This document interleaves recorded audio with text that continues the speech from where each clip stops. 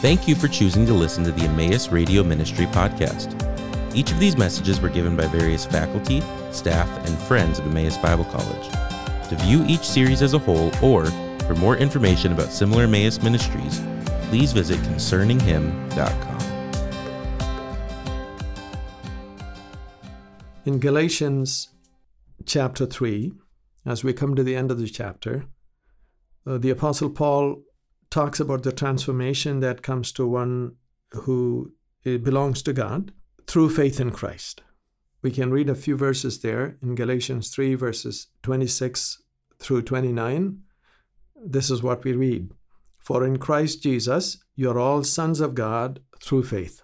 For as many of you as were baptized into Christ have put on Christ. There is neither Jew nor Greek. There is neither slave nor free. There is no male and female. But you are all one in Christ Jesus. And if you are Christ's, then you are Abraham's offspring, heirs according to promise. Now, apart from knowing the context of what he's speaking about and the overall argument, these statements might be hard to understand. The Apostle Paul is addressing a false teaching that has come into the midst of Christians, where some are trying to add observing parts of the law as a requirement for salvation. Particularly, they are interested in what would be called external characteristic marks of those who are Jews, those who are people of Israel. To Abraham, the patriarch, the Lord God gave a sign. It was a sign in the body. It had to do with the cutting off of the foreskin. We call it circumcision. Abraham was saved by God, according to the biblical testimony. Genesis 15, verse 6, Abraham believed God, and God reckoned that to him for righteousness before he was ever circumcised, before the sign of circumcision was ever given. But now that the sign of circumcision was given to Abraham, it was supposed to be perpetuated in his line. And it is also part of the law then given to Israel, which should be the third generation from Abraham through the line of promise. Abraham was the father of Isaac, Isaac fathered Jacob. The line of promise came through those two. And following Jacob, all of the descendants of Jacob became the people of Israel. To that people also the sign of circumcision was given. So this external sign in the body was significant for Jewish identity, along with other things which marked being part of Israel, whether it is observing the Sabbath, whether it is dietary restrictions, or other aspects of the religious life of the Jews. So when Christianity arose out of Judaism, the relevance of these things, the continuing relevance of these things was a big question. There's no question at all about whether those who call upon God and claim to have the life of God should live righteously, whether they should abstain from crime and immorality. These things hardly need to be debated. But there was a real question about the continuing relevance of things which are merely external in design and operation. So when we come to the end of chapter 3, the Apostle Paul is telling what the true mark is for those who have come to Christ.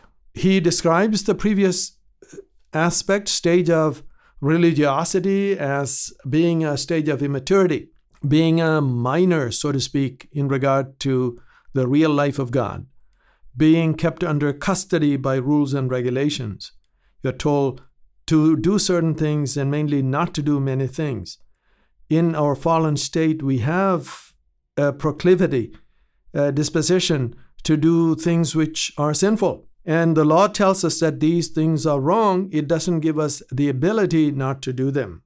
And once we come to the living and true God by faith, by trusting in Christ Jesus, we are brought to the status of true sons, of, say, spiritual maturity, out of the minor status, and then we are supposed to walk by divine enablement, carrying out the will of God.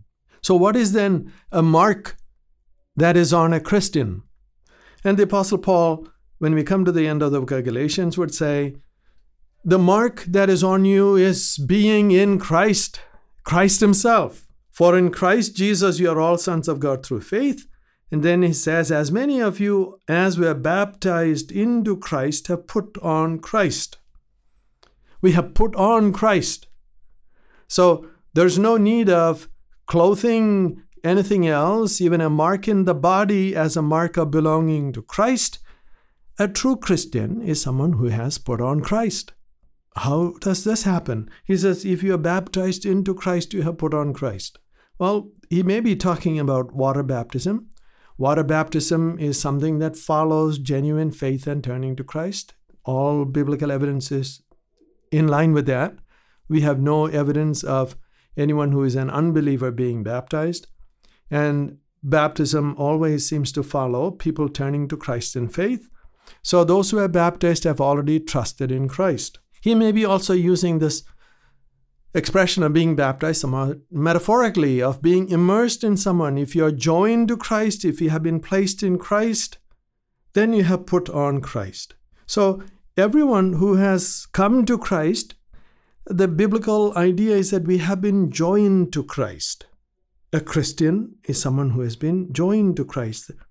The New Testament, especially Paul's epistles, uses the expression of being in Christ, especially writing in his letter to Christians in Colossae. He would call them the saints and believers who are in Colossae in Christ. So they are in the actual place of Colossae, but they are also, metaphorically speaking, in Christ. See, if any man is in Christ, is a new creation. So coming to faith in Christ simultaneously kind of places us in Christ. We are joined to Christ. Christ's life has become our life. And not only that, particularly important in the Apostle Paul's perspective of things, Christ's death has become our death. Not only in terms of his bearing the penalty for our sins, but also our outlook of life. And we'll come to that. We already came to that, actually, at the end of chapter 2, when he says, I have been crucified with Christ. I no longer live, but Christ lives in me. So there's this radical identification with Christ. A believer is joined to Christ. His or her destiny is immutably linked to Christ. Christ is our life. We have died. Our life is hid with God in Christ. When Christ, who is our life, will appear, we will appear with him in glory. This is the amazing, wonderful, beautiful status of being a Christian. I have come to Christ. I have been joined to Christ. And here in Galatians, the Apostle Paul says, you have put on Christ. Our new identity through Christ is having Christ. The identity marking is not circumcision. It is not particular religious garb. It is not the outward marks of observing holidays. It is not keeping a weekly Sabbath. It is not dietary restrictions. The new mark of being of the people of God is having Christ. In some ways, that seems so much harder than having something external, which is why often Christian religions have gone back the old way into sort of a law-keeping form of religiosity rather than the authentic and genuine one of displaying the life of God. What the Apostle Paul truly is saying, and this he will develop actually when we go further, is that if you have come to Christ, you will manifest new life.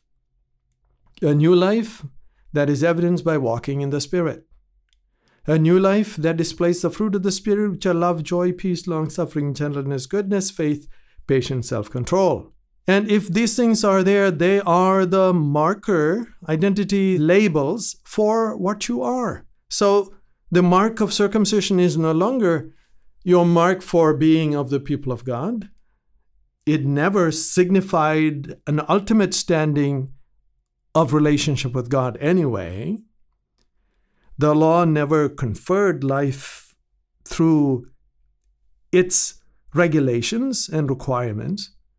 Life was always given through faith. It was so for Abraham. It was so for David. It has always been so for all the people of God who received eternal life and justification through faith. So, if I have come to Christ, then I have put on Christ. as many of us who have been baptized into Christ now have Christ as our mark of who we are. So there's no distinction anymore. There's neither Jew nor Greek.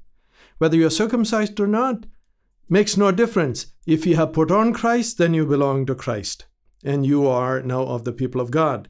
There's neither slave nor free, because both are free to receive Christ and be children of God through faith.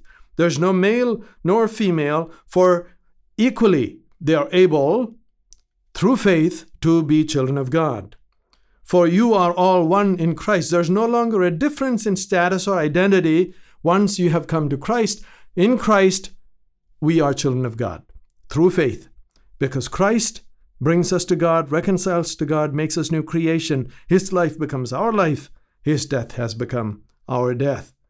So there's neither Jew nor Greek. There's neither slave nor free. There's neither male nor female. You're all one in Christ Jesus.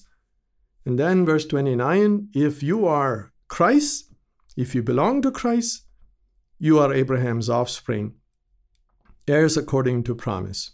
Jesus Christ is the ultimate offspring of Abraham. He is the seed on whom the promises rest. He is the one on whom they all come to a focus and to their fulfillment.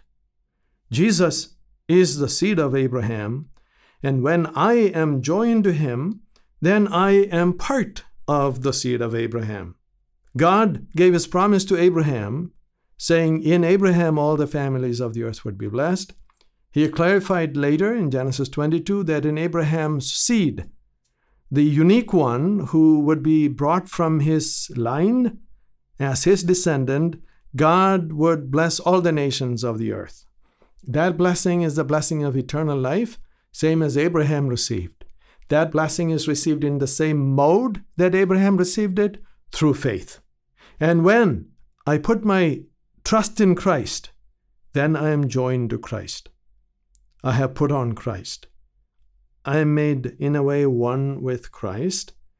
That means I am now Abraham's offspring, an heir according to promise, because the Messiah, the Lord Jesus Christ, shares all that belongs to him with his church. The church is the body of which he is the head. The church is the bride of which he is the bridegroom. We are joined by faith to Christ. And through faith, then we receive our identity through him. We have put on Christ. Whatever belongs to Christ has been graciously granted to us. He is the ultimate heir. And through him, being joined to him, we become the heirs of the promises of God. There's no continuing relevance for external regulations. What now really matters is the true life of God. The true life of God that is manifested in our life through the operation of the Spirit of God, by our yielding to do what is right and good. Righteousness and righteous conduct in terms of authentic character, what flows out of the heart, becomes the true mark of a Christian, not external symbols and signs. Thank you for listening to the Emmaus Radio Ministry podcast. This ministry is possible because of the generous contributions from our partners around the world. For more information about partnering with us, please visit emmaus.edu/partner.